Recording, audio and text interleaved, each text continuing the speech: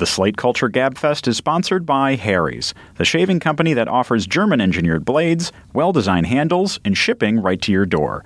Visit harrys.com for $5 off your first purchase with the promo code CULTURE. That's harrys.com and the promo code CULTURE. And by Braintree. If you're working on a mobile app and searching for a simple payment solution, check out Braintree. With one simple integration, you can offer your customers every way to pay, period. To learn more, and for your first $50,000 in transactions fee-free, go to BraintreePayments.com/culture. The following podcast contains explicit language.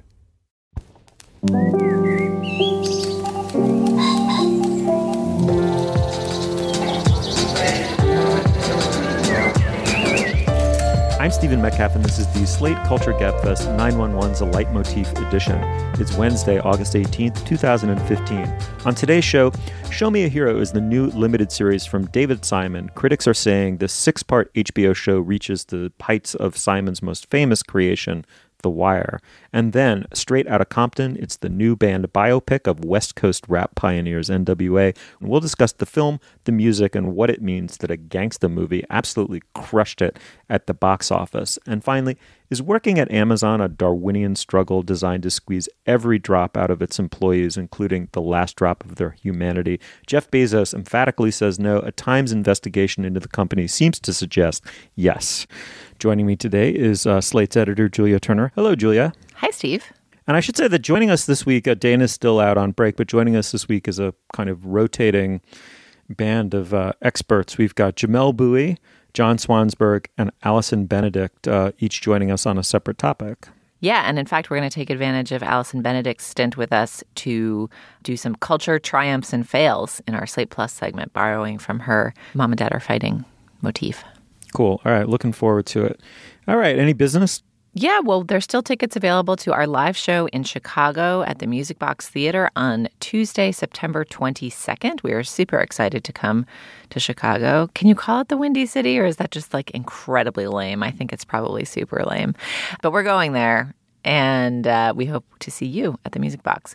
You can get tickets to that event at slate.com/culturechai or culture shy. I think I was chided or shided on the internet for pronouncing that wrong. So that's CULTURECHI. All right. Thanks, Julia. Moving on. Show Me a Hero is the new HBO limited series created by David Simon, who's best known, of course, for The Wire. The show is based on a book by Lisa Belkin, the New York Times reporter, and it's about an infamous public housing battle in Yonkers, New York, in which a predominantly white working-class suburb was court-ordered to desegregate and build 200 units of low-income and therefore predominantly black housing. The show is written by Simon, co-written by William Zorzi, who is a Wire veteran, one of the few names from that show I don't recognize, I'm ashamed to say. The episodes are directed by Paul Haggis. It has a wide and various cast. We'll get into that, but let's listen to a clip. First item, then. Resolution number 69, Mayor Martinelli and Vice Mayor Oxman sponsoring. In the matter of court-ordered housing in the case of the United States and the NAACP versus City of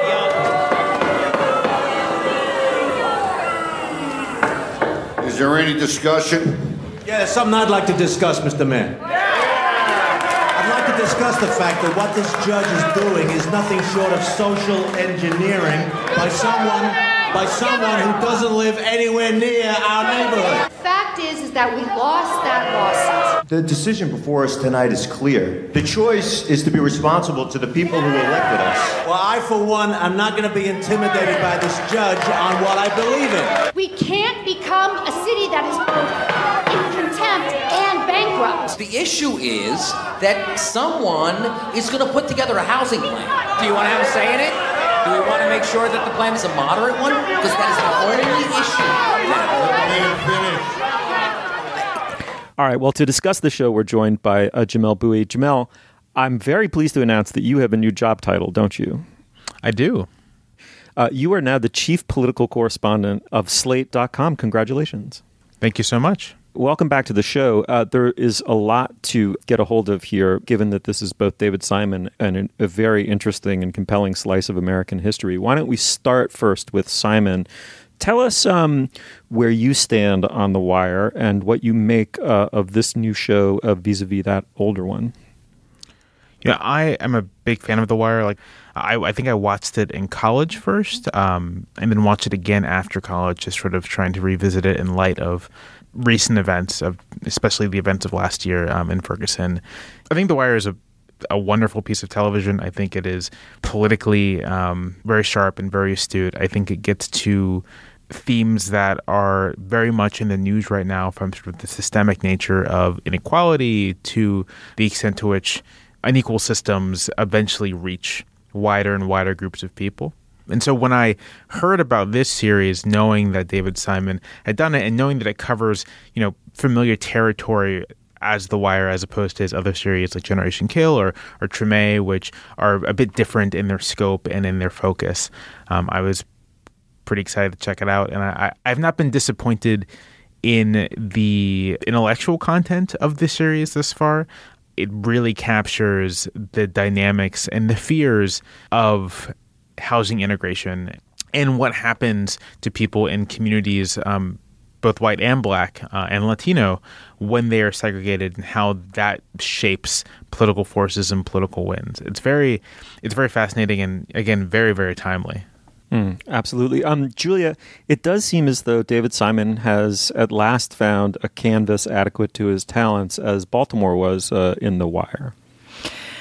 Yeah, I mean, it's sort of a little bit like doing a very high degree of difficulty dive or something. It's like, okay, can you take a housing policy debate that, as Jamelle says, is incredibly resonant with the news and conversation that we've been having nationally about racial inequality over the past year, but still is fundamentally a drama that takes place in a city council chamber.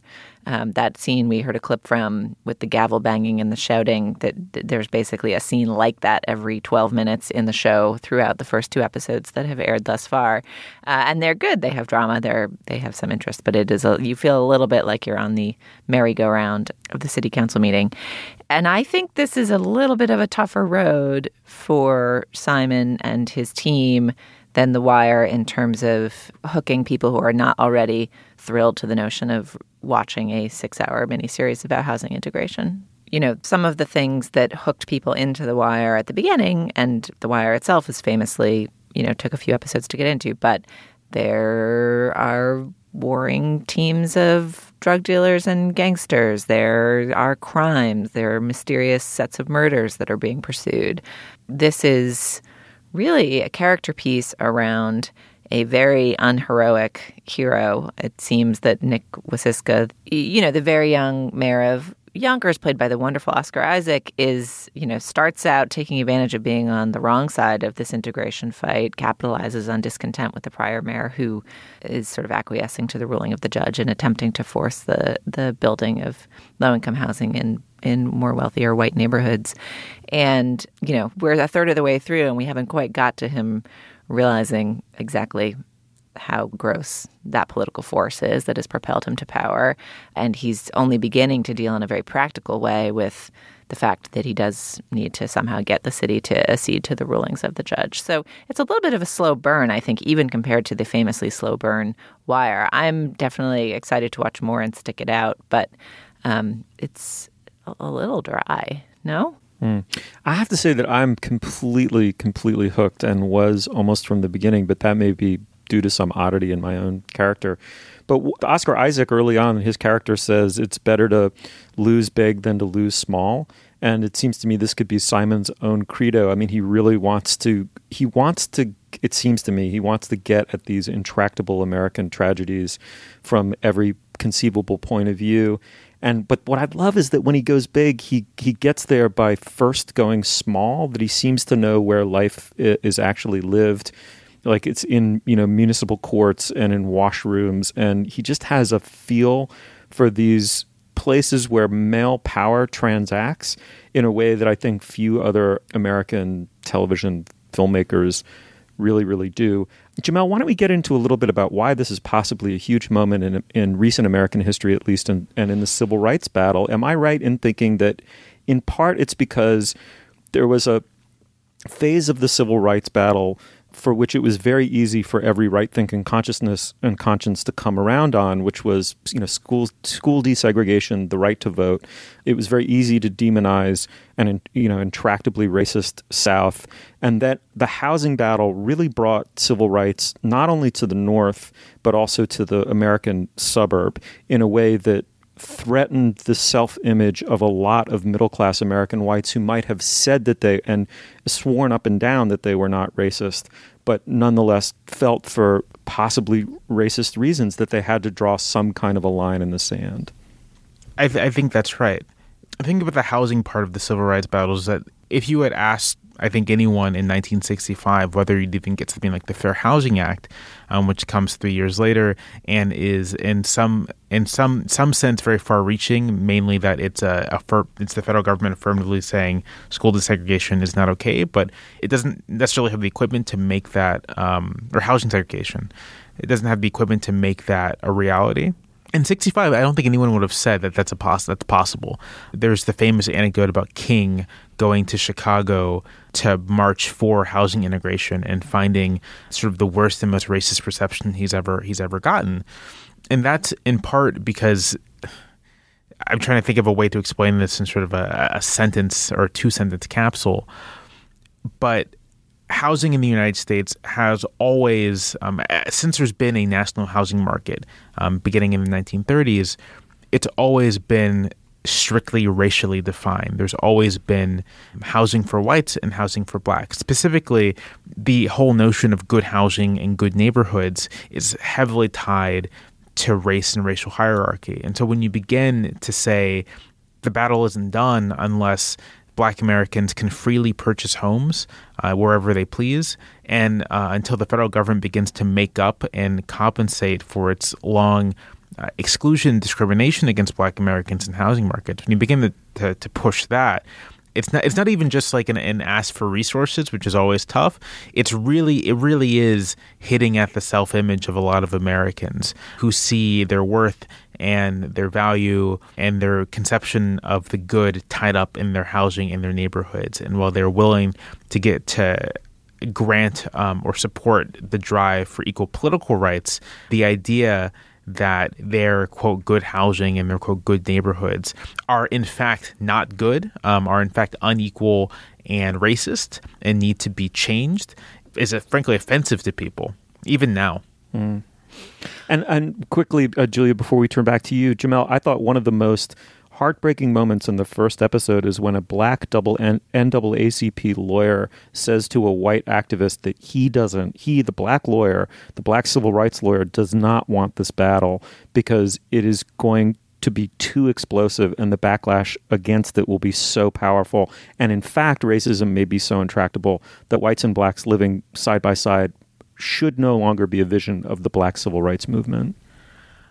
I also thought that was a crushing moment, and in particular because I'm not going to pretend like I haven't also had that thought at times, that when you witness the kind of extreme and entrenched reaction against trying to integrate not just housing but schools, it's sort of hard to avoid the feeling that, is this even worth the trouble? Yeah, I mean, I do think, Steve, your point that housing is a particular flashpoint on these issues is true, but I don't think it's fair to say that school integration was easy, certainly in the North. I never said that school integration was easy. Please, come on. Didn't you say something like that? No, what I said was, or let me put a finer point on it. In the aftermath of the Brown decision, it was very easy for Northeast liberals to say, busing was a huge crisis in the Northeast. So the actual desegregation of schools was almost as politically incendiary as desegregating housing. But you will note that we have gone a long way to desegregating schools, and we've taken no steps in the direction of de jure desegregation of American neighborhoods. I think it's worth saying, though, that because housing still remains extremely segregated, that the past 20 years has seen backwards movement on school desegregation, and that across the country, localities and cities have either affirmatively abandoned plans for integration or attempts at integration, or have just allowed resegregation to continue without any sort of obstacle. So where do we think that leaves us in terms of this show? I mean, one of the things that is striking about David Simon's work, I think generally, is that it can be both heartening and deeply depressing at the same time. And I think the way that it does that is by showcasing with very nuanced sophistication the actual human motives that drive the people who try to make change and the bureaucratic and political realities that make it difficult for those motives to achieve their ends. So you have in this, none of the white political actors who are in elected office in Yonkers who are on the correct side of this fight and trying to get this housing built are doing it for any kind of pure political motive. It's all for self-interest, at least in these first few episodes. And you get a real sense, I think you're right, Steve, that you get this portrait of how power actually functions that is both revealing and depressing.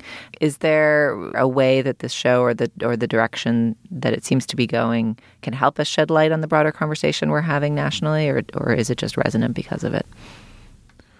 I think so. It was very interesting to me to see in the show.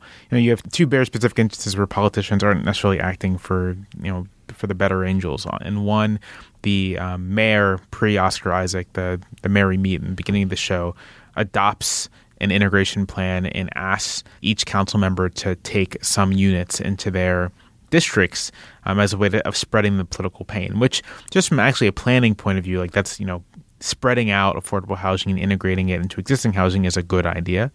And then you have in the second episode when Oscar Isaac's character, the new mayor, realizes that there's no real hope for an appeal and that they're just going to have to do this, he decides to plow forward. And in this particular moment, I think, was it yesterday evening or this morning, New York Magazine published the video from Hillary Clinton's meeting with Black Lives Matter activists in New Hampshire. And those activists were pressing Clinton to essentially show that her heart has changed on issues relating to the war on drugs and to incarceration. And she refused to budge, but she did say that she was working very hard to find policy solutions to address their concerns. And I think the show speaks to that dynamic in a very important way, which is that ultimately it doesn't really matter what the politicians believe in their hearts of hearts. What matters is what they're trying to do. And if you can create an incentive structure by which politicians have to do a certain thing, or they find it in their best interest to do a certain thing, then that for me at least is as good or even better than changing their minds. We should talk a little bit about Keener and about some of the other performances in the show before we adjourn. I think most notably Oscar Isaac, whose name was bandied about by Dana in her knockdown, drag-out fight with you, Steve, for whether there are any great actors anymore. So I will raise the Dana banner from Tokyo. Does the Oscar Isaac performance in this lend any heft to Dana's claim that he's a great American actor working today? Before he went into politics, or as he was going into gubernatorial politics, but before he went into presidential politics, it was said of Ronald Reagan by Jack Warner, the studio head under whom Reagan had his Hollywood career. He said, Ronald Reagan for president? ? No. He said, Jimmy Stewart for president, Ronald Reagan for best friend. He was very dubious about his chances in that regard. Turned out, of course, to be spectacularly wrong. Similarly, I would say Channing Tatum for leading man, Oscar Isaac for God. I'm not sure I know what that means, but okay. There are almost no limits to how much I now currently worship Oscar Isaac as an actor. Yeah, I mean, I do. There's been a bunch of people saying that he's a young Pacino, and I think taking this kind of New York-based working-class role might be part of that conversation, and I find myself bristling against it because I'm so unenamored of Pacino's late career that I feel like people who are calling him a young Pacino are condemning him to that trajectory.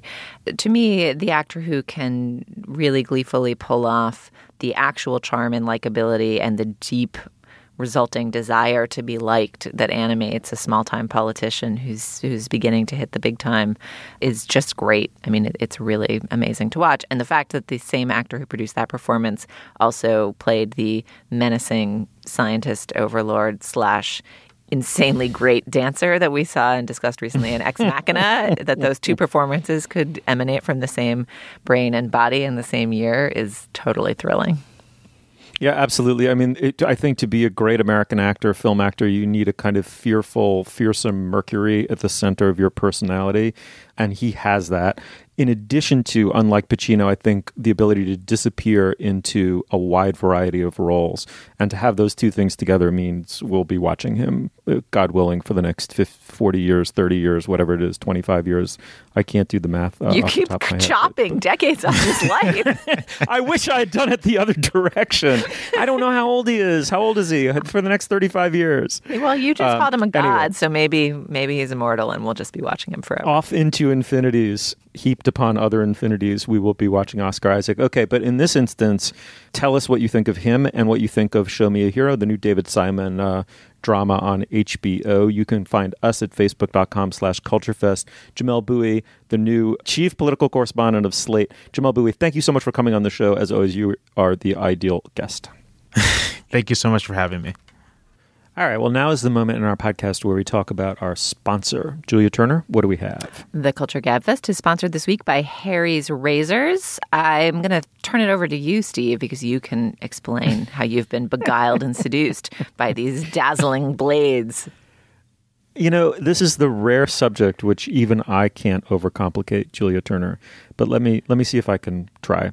You know, it used to be that you had to fight through phalanxes of employees and Lucite Guardian windows in order to get at razors. But the biggest thing you were fighting was oligopoly, the enemy of fair pricing. You can't put a price on smooth skin and presentability, Julia. I think this is, if I stand for one thing, it's going out in public presentably. And I was hoping you would throw that right back into my face with a laugh, and you didn't disappoint. All right, so I'll modify that slightly and say when I give one wit about going out in public presentably, the first thing I do is I grab my Harry's razor and I run it lovingly over my cheekbones. And the truth is, you shouldn't pay what you've been paying for razors. It really is a crime. And a company has figured out how to do an end around all the forces in the supply chain that prevent you from getting a fairly priced razor. And that company is Harry's.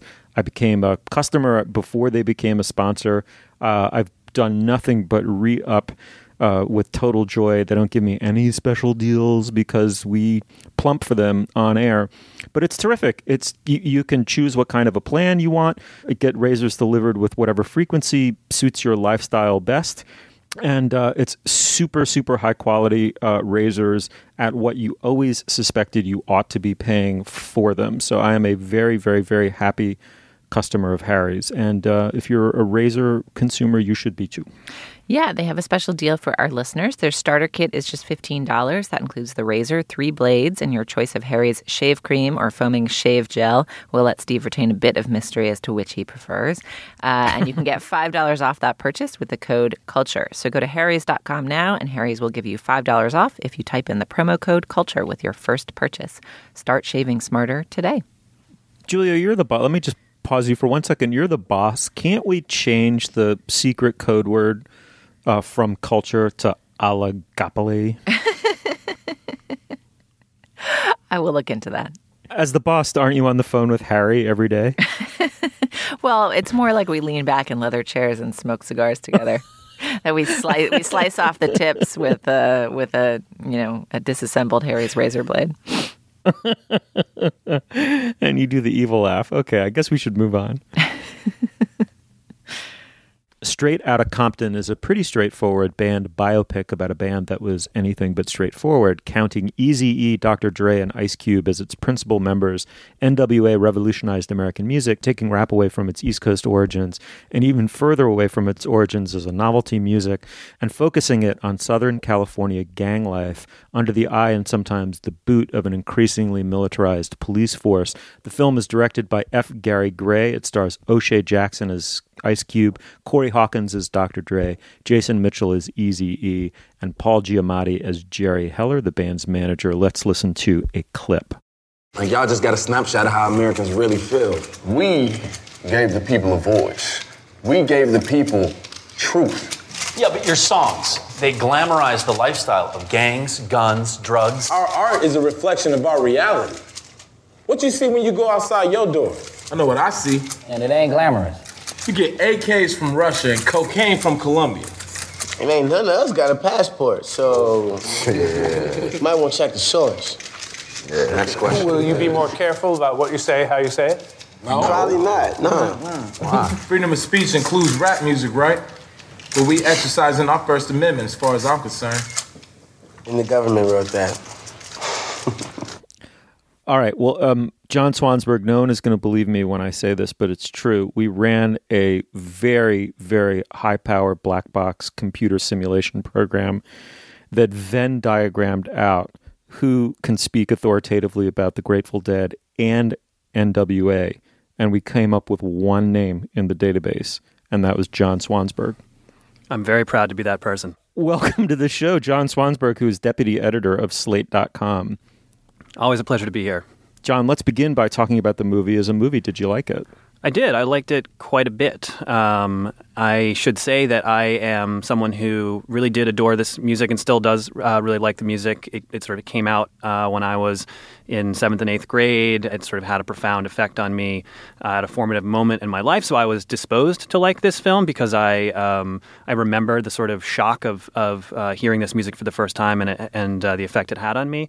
But I also just think it's a well-made movie. It does a really good job of telling the story, the unlikely story of how Ice Cube, Eazy-E, and Dr. Dre got together and recorded an album that did, as you said, change the trajectory of hip hop and pop culture writ large. I feel like the movie sort of trails off in its second half and loses some of the momentum that it gains in the first. But I was exhilarated throughout the first half of this movie as I watched this band sort of come together, recognize its talents, and put them together to create Straight Outta Compton, this kind of paradigm shanking album. Julia, were you similarly exhilarated? I really enjoyed this movie. I mean, this movie is produced by Ice Cube's company. Dr. Dre was very involved. Eazy-E's widow, I think, was involved. Mm-hmm. Although you would not know that from the fact that at the very end of the movie, one of the cliffhangers is like, did Eazy-E, who died of AIDS, transmit HIV to his wife and unborn child? And the movie just never answers the question, which is a sign of general disregard for the female characters within it, even the ones who are still producing it. But, like another movie we talked about was the Beyonce-produced Beyonce movie. Like, this is a bunch of veterans' rosy view of their origins. But, I didn't know very much about the origins. I'm happy to take their version of it. I'm sure there are other versions as well, and the movie did what I think a lot of great movies and great biopics can do, which is just pique your curiosity more broadly about that time. And I also think the performances are quite good. In the people working on casting for the film managed to find people that both had an ability to physically seem to embody the actual people. So the actual physical resemblance varies, but they do a very good job of kind of capturing the essence of the characters that they're playing. And of course, we should mention that Ice Cube is played by the son of Ice Cube, so the physical resemblance there is somewhat genetic. But there's great performances, I think, from particularly the three leads. Yeah, I completely agree. I should say that this album dropped in my 50th year of grad school, John Swansburg. So it came to me at sort of a vast cultural and racial distance, speaking frankly. And so it's always been interesting to me as history, how what was generated as b-boy culture in the Bronx in the 70s, evolved and exploded, as gangsta on the West Coast in the late 80s and early 90s. Like, I kind of get it at history, but this movie just blasts you in the face with the music and the emotions and the social reality behind it in a way that I found really, really bracing and very convincing. A couple of things that struck me particularly. The first is there's an early scene in the movie where it's suggested, to my mind, a little too distantly, that Ice Cube is the most sort of socially integrated into white middle-class culture of the people who form the group, and that this is a precarious fact for him. He's on a school bus with other black kids getting bused from what looks like a kind of suburban LA high school. And one of his friends starts to ridicule via gestures a bunch of gangbangers driving in a car alongside the school bus. And the kid is laughing and he thinks he's going to get away with it. And in fact, what happens is they get pulled over by these guys who cut off the bus and they turn out to be either Bloods or Crips. I can't remember which. They're older. They're not 18-year-olds at all. They look closer to 30. They board the bus with their guns, and the guy goes right up to this kid who's been like, kind of ridiculing him with these gestures, and he basically puts the gun to the kid's head and says, who's the tough guy now? And he terrifies the living shit out of the kids on this bus. John, what I loved about that scene is how I think perceptive it was to how utterly vulnerable a would-be sensitive kid like Ice Cube is growing up in a kind of Hobbesian jungle, and how he's struggling to find a mode of self-expression that does justice to just how precarious his own existence is. And I wished that there were more of that in the movie. Maybe that was a little quick. Yeah, I agree with that. I think that those scenes sort of setting up who these young men were and how they became the artists who created Straight Outta Compton would have been great. The movie sort of errs on the side of showing what became of them after they became notorious and famous, and gives, I think, too much airtime to less interesting material about contract disputes. But that scene was really great. I agree. And I think in part because it gave some real emotional and socioeconomic depth to Ice Cube, who I think a lot of people who go to see this movie will think of NWA as purely glamorizing a gangster lifestyle, and this scene suggested that the young Ice Cube didn't necessarily always see it in its most glamorous light. That was a terrifying scene in which he was terrified, and so it gave a real dimension to the work that he ultimately would create that I didn't necessarily even have going into this movie, and I'm someone who adores Ice Cube. Can I speak up on behalf of the contract disputes? Please. So I didn't know really anything about the history of the band and its dissolution, and apart from knowing all of the names and songs associated with it in an ambient, I've heard them way. I hadn't followed any of this history.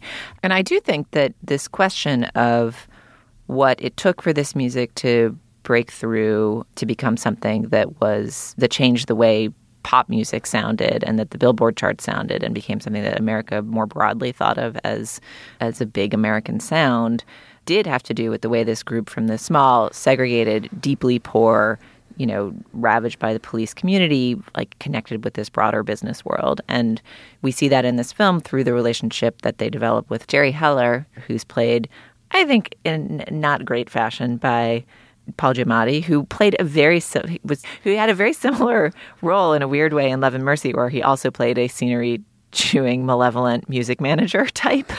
I think he needs to stop taking those roles. I love Paul Giamatti, but the kind of like malevolent gerbil face that he does is just not, I'm done with that. But apart from his performance, which I would have been interested to see someone else in that role, I do think that question of seeing them navigate the business world, the contractual relationships among them, who were the actual talents, who had the real power, who was creating the sound, and seeing them by turns find their own personal autonomy and authority within this business that they've broken into, and the different means that they use to do that, to me actually provided a lot of emotional drama within the film. I liked a lot of that stuff. All right, well, listen, Julia, before we go any further with this movie, we have to talk about a big subject that surrounds it, which is misogyny, the misogyny of the group, and the absence of a serious depiction of its misogyny in the movie. Yeah, well, it's depicted. Without much critical distance.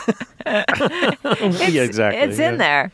Yeah, I mean, I can't say that I adore the references to or treatment of women in the music, and I don't think that this movie is particularly reflective about that, which may or may not reflect the evolution or lack thereof of the producers and the people at the center of it. There's a lot of booties shaking. There's, as you noted in your review of the film, John, a pretty grotesque scene where a woman's naked humiliation is treated as a droll punchline, which to me seemed sort of representative of the fact that this was just not this group of people and group of musicians were facing a bunch of other concerns that took precedence for them. And honestly, given everything that was going on in their lives as portrayed in this film, like that seems fine. I don't love it, but it's these people's portrait of their own coming up and what was important to them and what's still important to them, and radical sexual gender equality or even a bare modicum of respect seemed not to be top priorities. And okay, noted. I think that's true. I mean, the music is really awful when it comes to women, and I think that one of the scariest parts about that is that was, for some listeners, a bug, and for some listeners, a feature. I think for some people, the transgressiveness and the sort of lewdness was part of its appeal, and the movie doesn't wrestle with that at all. I mean, I think one interesting thing I read in Jeff Chang's Great History of Hip Hop, Can't Stop, Won't Stop, in writing my review, is that actually a lot of the initial boycotts of Straight Outta Compton didn't just come from, say, the Christian right or the sort of usual suspects. They were college hip-hop progressive radio stations that banned this album because they just couldn't deal with it, the way it treated women. But the other reason I think a lot of people have reacted to this film the way they have and sort of pointed out its misogyny or its lack of wrestling with the band's misogyny is that in addition to having a sort of Neanderthalish approach to women in the music, the members, specifically Dr. Dre, have a nasty history of actual assault against women. There was a notorious incident in which Dr. Dre assaulted hip-hop journalist Dee Barnes. That is not in the film. So, the movie really just sort of, it just doesn't touch that stuff. And I think that is problematic.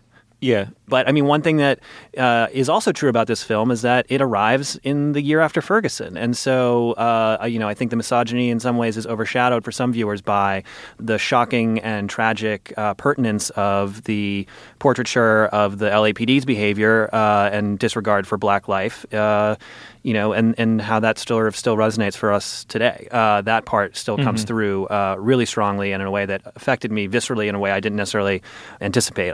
Fuck the Police is not a song I have in heavy rotation, although I still love it. But seeing it in the context that produced it, as someone who just went through the year since Michael Brown was killed, had real power. Yeah, I found myself moved by that too.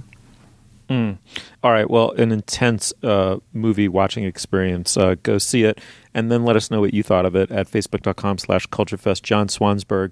By the way, I should say you stole my freaking endorsement this week, the David Chang book, but whatever.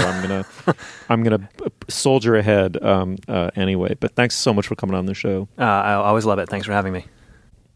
All right. Well, now is the moment in our podcast where we talk about our other sponsor, Julia Turner. What do we have?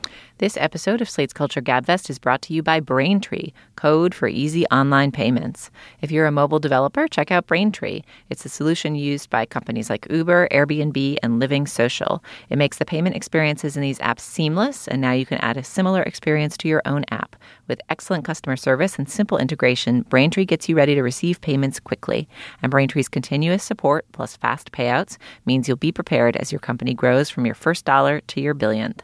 Braintree gives you support for all payment types your customers might want, so start accepting PayPal, Apple Pay, cards, and more, all with a single integration.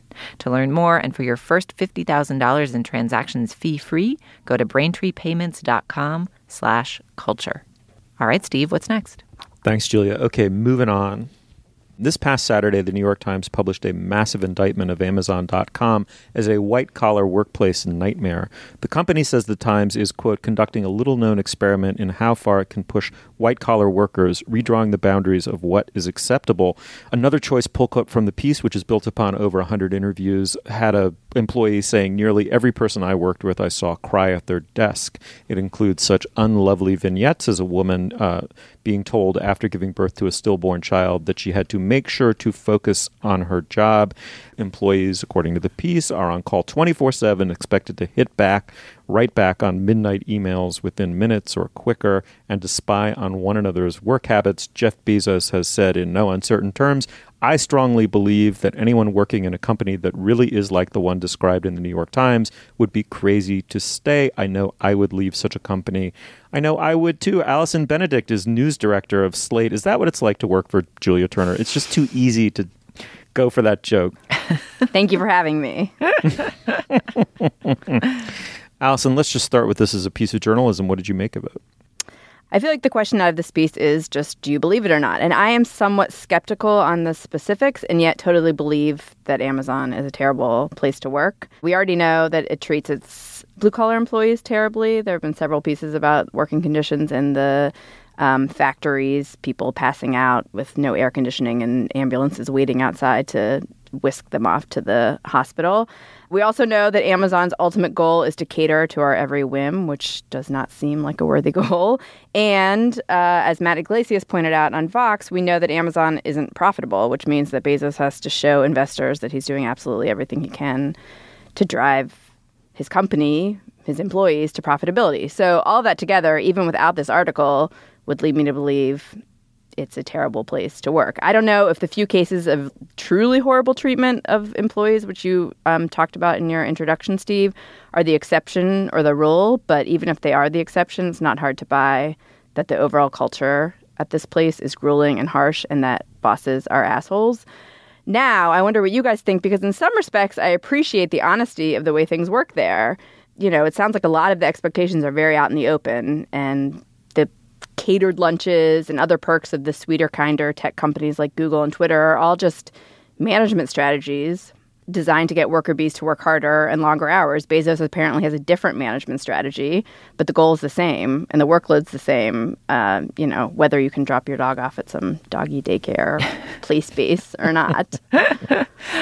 Well, yeah, I will say, and I recognize that I'm the boss person in this room, so maybe all of my comments on a piece about white-collar workplace culture should be taken with like 10 lumps of salt. But I think Jodi Kantor has done amazing work covering workplace culture in general over the last year. I think the piece that she did about the time-shiftable work shifts at Starbucks was a really devastating portrait of how a large chunk of our workforce functions and how disempowered they are and how it ruins their lives and the lives of their children and their education. Like, I trust her as a reporter, and I think she's done great work on this beat. This story, did not quite add up to me. I don't know. I felt like the really devastating details here were the ones around how a company like Amazon handles sick leave, maternity leave, and kind of emotional distress in its employees. And it seemed like there were multiple examples, including a few named examples, of really terrible treatment around those issues. And a piece that had focused narrowly on that issue or on how issues like that have a particularly heavy burden on women, with some reporting around women in the workforce there and advancement rates and the gender situation is at Amazon, feels to me like it might have made for a more focused investigation. But the broader set of claims, it just seemed really anecdotal to me. And it may be totally true that Amazon is a terrible place to work or is a more terrible place to work than other big tech companies. But, I basically came away feeling like, okay, so Jeff Bezos has as you say, a different management strategy. It's perhaps more frank in ways that can feel cruel.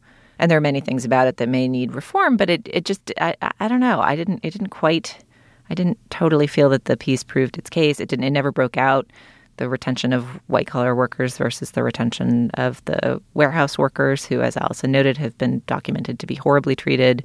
I think I didn't think it was the strongest such investigation. And I think it has caused a huge national conversation because the issues that it raises around what work-life balance should be for white-collar workers, especially white-collar workers of the sort who read articles in the New York Times when they get push notifications on their phones over the weekend and then discuss them on social media platforms. Terrible use of push notifications. These are the issues that everybody talks about. This is what white-collar people want to talk about. When you do a big flashpoint issue about what white-collar office culture should be, white-collar office workers who struggle with work-life balance because of how hard they have to work to make the money that they need to make to support their families, and how they reconcile the ideas of wanting to have fulfilling jobs and wanting to have a fulfilling family life and how to balance all those things. It's very difficult. And anytime you write any sort of article that touches on that issue, you can generate a huge conversation. Yeah, no, I think absolutely one has to separate out the will to believe a piece like this from whether or not one really believes it. I mean, I tend to believe it, but being agnostic about that for a second, I think first, and we've done this, the conversation needs to be Ehrenreicht right from the get-go. I'm name-checking Barbara Ehrenreich, the great nickel and dime. The working poor and the blue-collar workforce have it way worse than the management level, especially apparently at a company like Amazon. There's been a ton of reporting on that. We've referenced it. But second, there are a bunch of interesting questions. I mean, how endemic is this to the highly compensated, semi-glamorous white-collar workforce? How typical of it is it of the American corporate workplace? So, for example, law firms, how deep does the pathology of workaholism go and extend beyond Amazon? And then secondly, I think it's important, or thirdly, it's important to note that we've kind of all of us created this monster, this successor to Walmart, right, which is the octopus. I mean, it just insinuates itself everywhere. And according to only three imperatives, right, cheapness and convenience for the consumer, pleasing the bloodless abstraction known as the market and making its own upper management rich. And so long as it satisfies those three imperatives, it's not clear what else we ask of it. I mean, we don't even really, Allison, you said this, we don't even ask this freaking thing to make money. So it speaks to a bizarre moment in the culture in a weird way that we can live with shoving deflation back up the supply chain. That we can live with warehouse conditions that are apparently quite inhumane, and now it looks like white-collar conditions or office conditions that are the same way, so long as we satisfy those three imperatives. And it's important to recognize those don't emanate from Jeff Bezos, however much they may flatter his ego and his bank account. I mean, I want to challenge Allison's notion that trying to please the customer all the time is a stupid thing to do. Like, Amazon has built an insane revolution in how retail works that is very impressive. It may not be worthwhile. It may be, and I think when I think about the money I spend on Amazon and I think about how its warehouse workers are treated, I feel that I should not spend the money that I spend on Amazon. And Amazon, and I do spend money there anyway, some money, because it's just so fucking convenient. And they've solved a set of problems that no other company has solved. Like, not to use the word without scare quotes around it, but they've innovated in the retail space. I mean, sincerely, in ways that are impressive and useful to people. But I will continue to feel bad about spending money there because of the way they treat their warehouse workers. I do not feel bad about spending money there because a bunch of very educated white collar workers who have lots of choices about what jobs they have ended up in this environment where the office culture is hostile in a way that may or may not have been reformed. Like, I don't know. Okay, so wait, two things there. One, I would completely buy. You don't have to argue with me about what they've done is of course impressive and very, very useful, but it is not worthwhile. And I mean, it is not. I mean, if we read a similar story, but it was about like a cancer research center, how would we feel? We would feel differently, right? We would feel like, okay, this is like to some degree like worth the long hours. But I do agree with you that like Steve's description of the white collar workplace there as inhumane seems a bit extreme to me. Like it's not. It sounds bad. People have to work really hard. They make a lot of money. They make choices. To work there, they can leave and get other great jobs with that on their resume. Like they're not. The work-life balance issue is a real issue, but I wouldn't call those conditions inhumane. No, okay. Look, let me make my point a little finer, which is that presumably at the upper reaches of the white-collar workforce, the labor force is very fluid. It's very mobile. If you don't like a job, you can move. It's one of the great privileges of being a member of, the workforce elite. That said, that raises a secondary question, which is how endemic are the pathologies of workaholism and how hard are they to escape if you want to work at that level? I mean, it may not make enough of a difference to go from Amazon to Microsoft or to Apple if there's a type A monster driving you at every place, and the expectation is that your family life will suffer no matter what. But that leads into a much larger point, which is that, Julia, yeah, of course this thing is a massively convenience to you, the end user. The larger social problem is that we don't know how to socially cost anything. We know how to cost a book or a flameless candle or a fill-in-the-blank, a lawn chair to the end user. But we don't know how to cost the social totality that allows you to buy it at what feels like a steep discount to what it would have been at a mom-and-pop store on Main Street America. That social cost is being borne in a number of disparate places, so it's not always easy to aggregate it and put a number on it. But it's very, very, very real. So I can't abide by the argument that because it's a revolution in how we consume and it's pervasive, that it can't be, openly derided and hopefully contained. And also because it's this tech company that, we all interface with constantly, and that is, in Seattle and has some sort of sweetness to it, or so we think.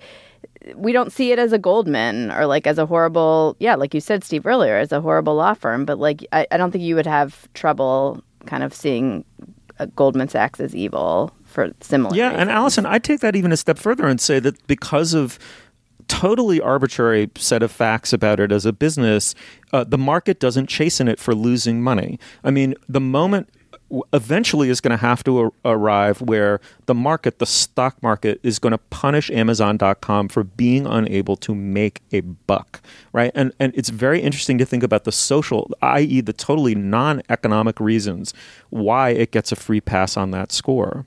Okay, let me just break from that and ask Julia, as the only one here who is responsible for fostering a workplace culture, as Allison, your employee stares into your eyes. Does any part of you wish you could be, or that Slate could be, harsher or harder driving in some way when you I know you don't want to emulate Amazon, I assume, but we have a workplace that is far in the other direction in terms of like being very open to people having lives outside of work and sort of intentionally transparent about, and we have a Slack channel where people like say where they are at all times so that people know, like, I know that Julia, my boss, sometimes has to take her kids to the doctor, so then I feel comfortable taking my kids to the doctor. And we all tell each other all the time so that everyone feels comfortable like having these outside lives. Do you ever wish? Well, I mean, right, but it's balanced out. Like, also, I Slacked you on our internal chat system at like 10 p.m. on Saturday night to be like, why didn't somebody do a great aggregating post about this Amazon article on Saturday afternoon? And then I WhatsApped Jessica Winter and was like, why did Julia just Slack me at 10 at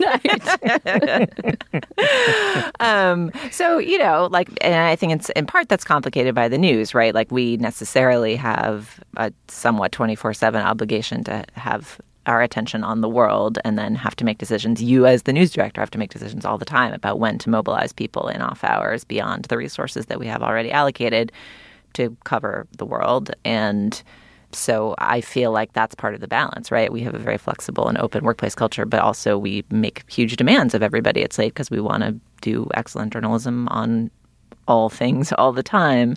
And that the kind of fluidity and flexibility during the workplace hours is part of how I buy your fealty to Slate when I still it's a strategy. When I email you sometimes at 10 p.m. on a Saturday. And you did email me right back.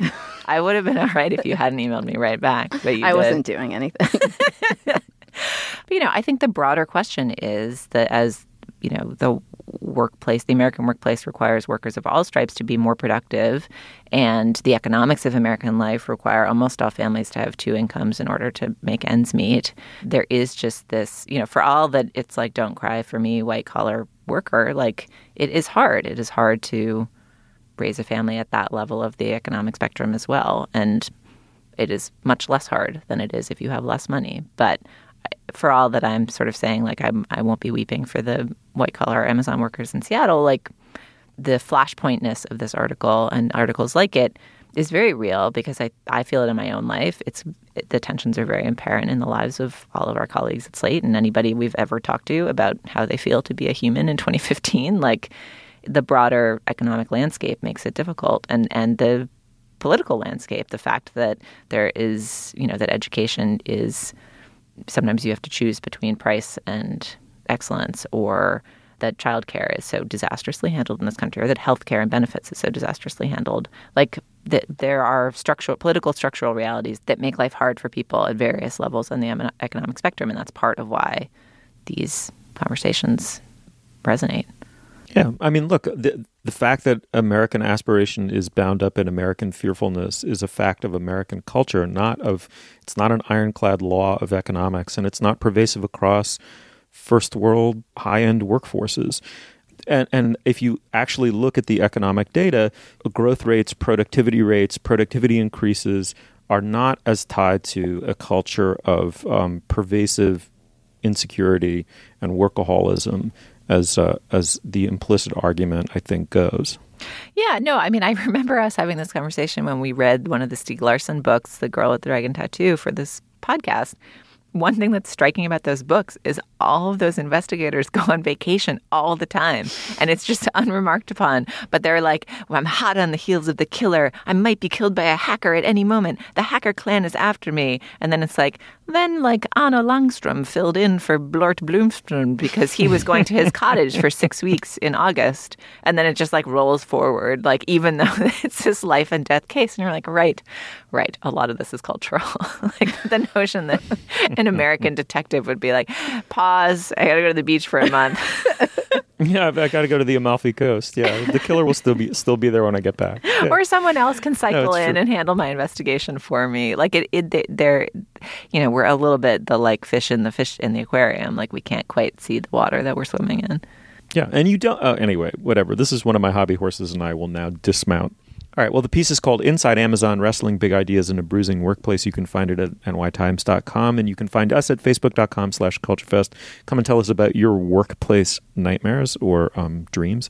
All right, well, moving on. Now is the moment in our show where we endorse. Allison, thank you for sticking around. What do you got? Thanks for having me. Okay, as the host of my own podcast, I know that sometimes it's impossible to come up with something good, and I think I've recommended, like, eating a sandwich before.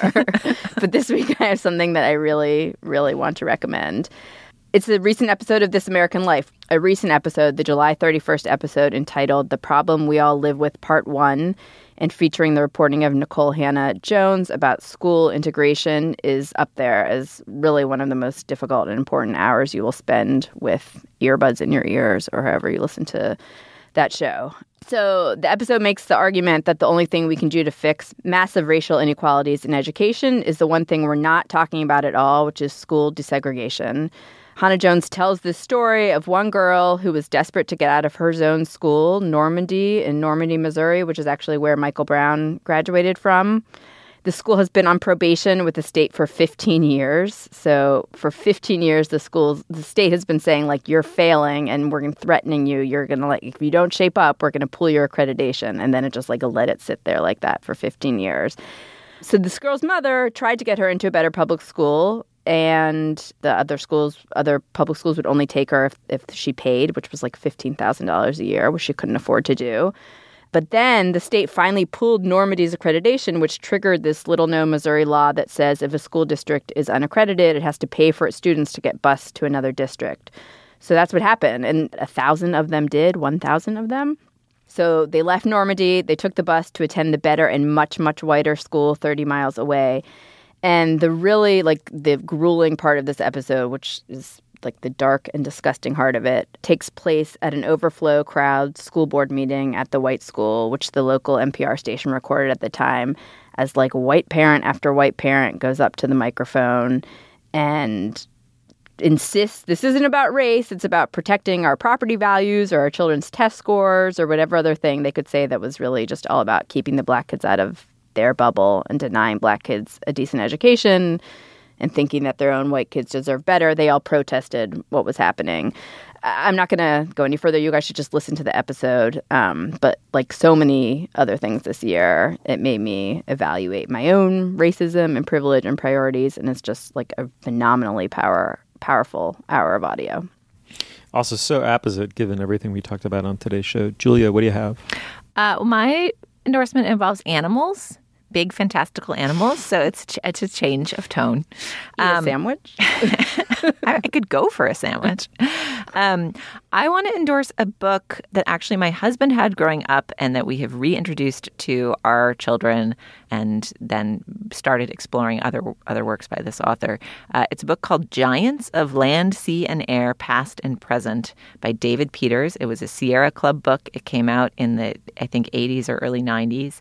And David Peters did a number of other books in these series. It is a gigantic, illustrated, insanely detailed, not really written for children, kind of coffee table book about fantastical creatures. So the Giants one is all around anything that was ever enormous. And it has these very funny illustrations of like an 80s type couple walking through for scale and all the illos. So they're like wearing very 80s like jogging visors and striped pants, like going past like the Gallimimus dinosaur or whatever it is going past. And it includes like current huge creatures of the deep and huge creatures of the past and huge creatures of various continents and weird looking pterodactyls with, you know, beaks as big as this room. And it's just sort of fantastically illustrated. And I recommend them for adults and children. They are great. All right. Well, my endorsement, I have two this week. The first is I'm going to endorse Slate.com for hiring Laura Miller. I can't believe it's taken me this long to do it. Laura is one of a handful of book critics who are able to write about literature and popular literature and do it on deadline and sacrifice nothing to depth, clarity, brilliance. She and Dwight Garner both do it, and they both do it beautifully. She is just a truly great book critic and just a wonderful person and a wonderful thinker, and an amazing asset for Slate to have acquired. So kudos. And the second is, it came up earlier in the segment, there are so few good histories of hip-hop. In fact, you could even argue there's really only one. Can't Stop, Won't Stop, A History of the Hip-Hop Generation is by Jeff Chang. It came out in 2005. It tells the history stretching back not only to the b-boy culture of the Bronx in the 70s, but further back to Kingston, Jamaica, where a lot of the sounds and the ways of making sounds from pre-existing recordings were born. I mean, Lee Scratch Perry, on and on. People know this history way better than I do. But it's a really, really well-told, widely inclusive, socially perceptive book. It really is about not only the music and what makes the music so compelling, but the social geography that created it, principally of racial separation, and it strikes to the heart of that tragedy while celebrating this art form. I mean, really kind of dominant, maybe the dominant innovative art form of my lifetime. So that is a freaking incredible book and highly recommended for those who haven't read it. All right, thanks, Allison. Thanks, Steve. Thanks, Julia. Thank you. You'll find links to some of the things we talked about today at our show page, slate.com/culturefest. And you can email us at culturefest@slate.com or drop us a note at our Facebook page, facebook.com/culturefest. Our producer is Ann Hepperman. Our intern is Lindsay Albrecht. Our managing producer is Joel Meyer. Andy Bowers is the executive producer of Slate Podcasts. The Culture Gabfest is part of the Panoply Network. Check out our entire roster on itunes.com/panoply. Our Twitter feed, as always, is @SlateCultFest. For Julia Turner, Allison Benedict, Jamel Bowie, and John Swansburg, I'm Steve Metcalf. Thank you so much for joining us. We'll see you soon. Straight out of Compton, crazy motherfucker named Ice Cube. From the gang called niggas with attitudes. When I'm called off, I got a sawed off. Squeeze the trigger and bodies off. Hi, I'm Richard Deitch, host of the Sports Illustrated Media Podcast. Hey everyone, I'm Maggie Gray, host of The Gray Area. Hi, I'm Ted Keith, host of the SI Vault podcast. For more than 60 years, Sports Illustrated has championed its brand of quality sports journalism. Now SI has a new partnership, one that helps us tell the stories that matter to your life through today's mobile channels. So as of today, all 11 Sports Illustrated podcasts are joining the Panoply Network, with more new titles on the way soon. Visit si.com/podcasts for more info.